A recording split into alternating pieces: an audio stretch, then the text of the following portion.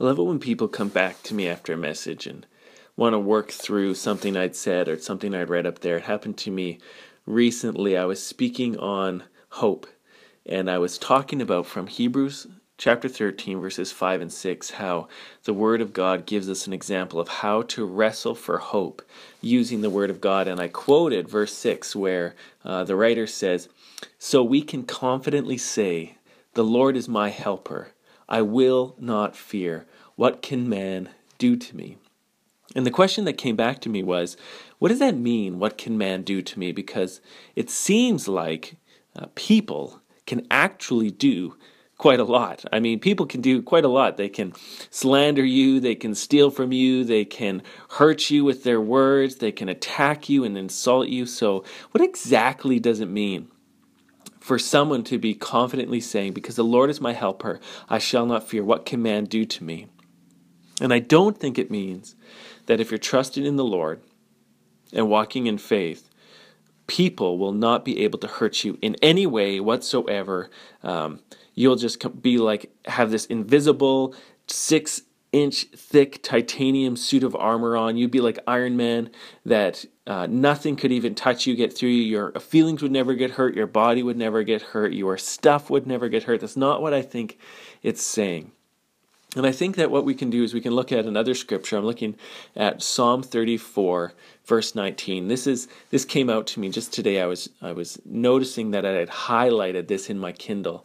And this is what the psalmist says in Psalm 34. He says, "Many are the afflictions of the righteous, but the Lord delivers him out of them all." Okay, so what we see here is there's kind of like this admission.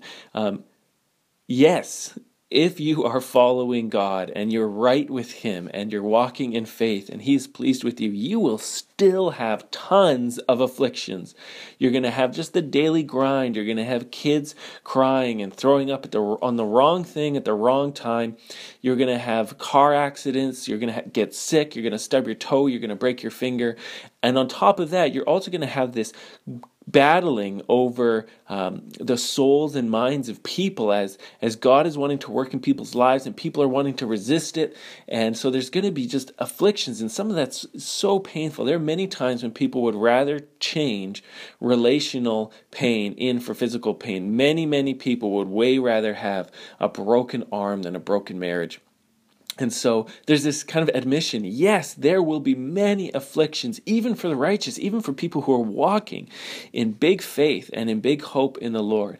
But, and there's this really important word, but, the Lord delivers him out of them all. And that's the promise that we're kind of depending on when we're in the hard times, but we're trying to cling on to the Lord. When we're feeling the affliction, but we're wanting to stay in a place of hope. It's not that there's something going wrong because I'm in pain. It's God will not abandon me. He will deliver me in a way that I will experience it. I'll know that it was Him and I will praise Him for it. And I'll be able to see that God was faithful me to it. And that's where you can say, once you know that the end result of faith in the Lord is going to be that He will deliver you out of your afflictions, then you can turn and say, I won't fear. What can man ultimately do to me? What can he ultimately do to harm me when I know that in the midst of me being harmed, God is close to me to deliver me? And so if that was a question of yours, if you've ever come across one of these crazy promises, it sounds crazy that, I won't fear, I can't get hurt. I think this is what's happening. The psalmist or the scriptures is saying in the long run, in the long term, and part of Christian maturity is just knowing that that day of experiencing God's deliverance is coming, and so we can wait patiently and we can wait with hope until that happens. Be blessed, everybody.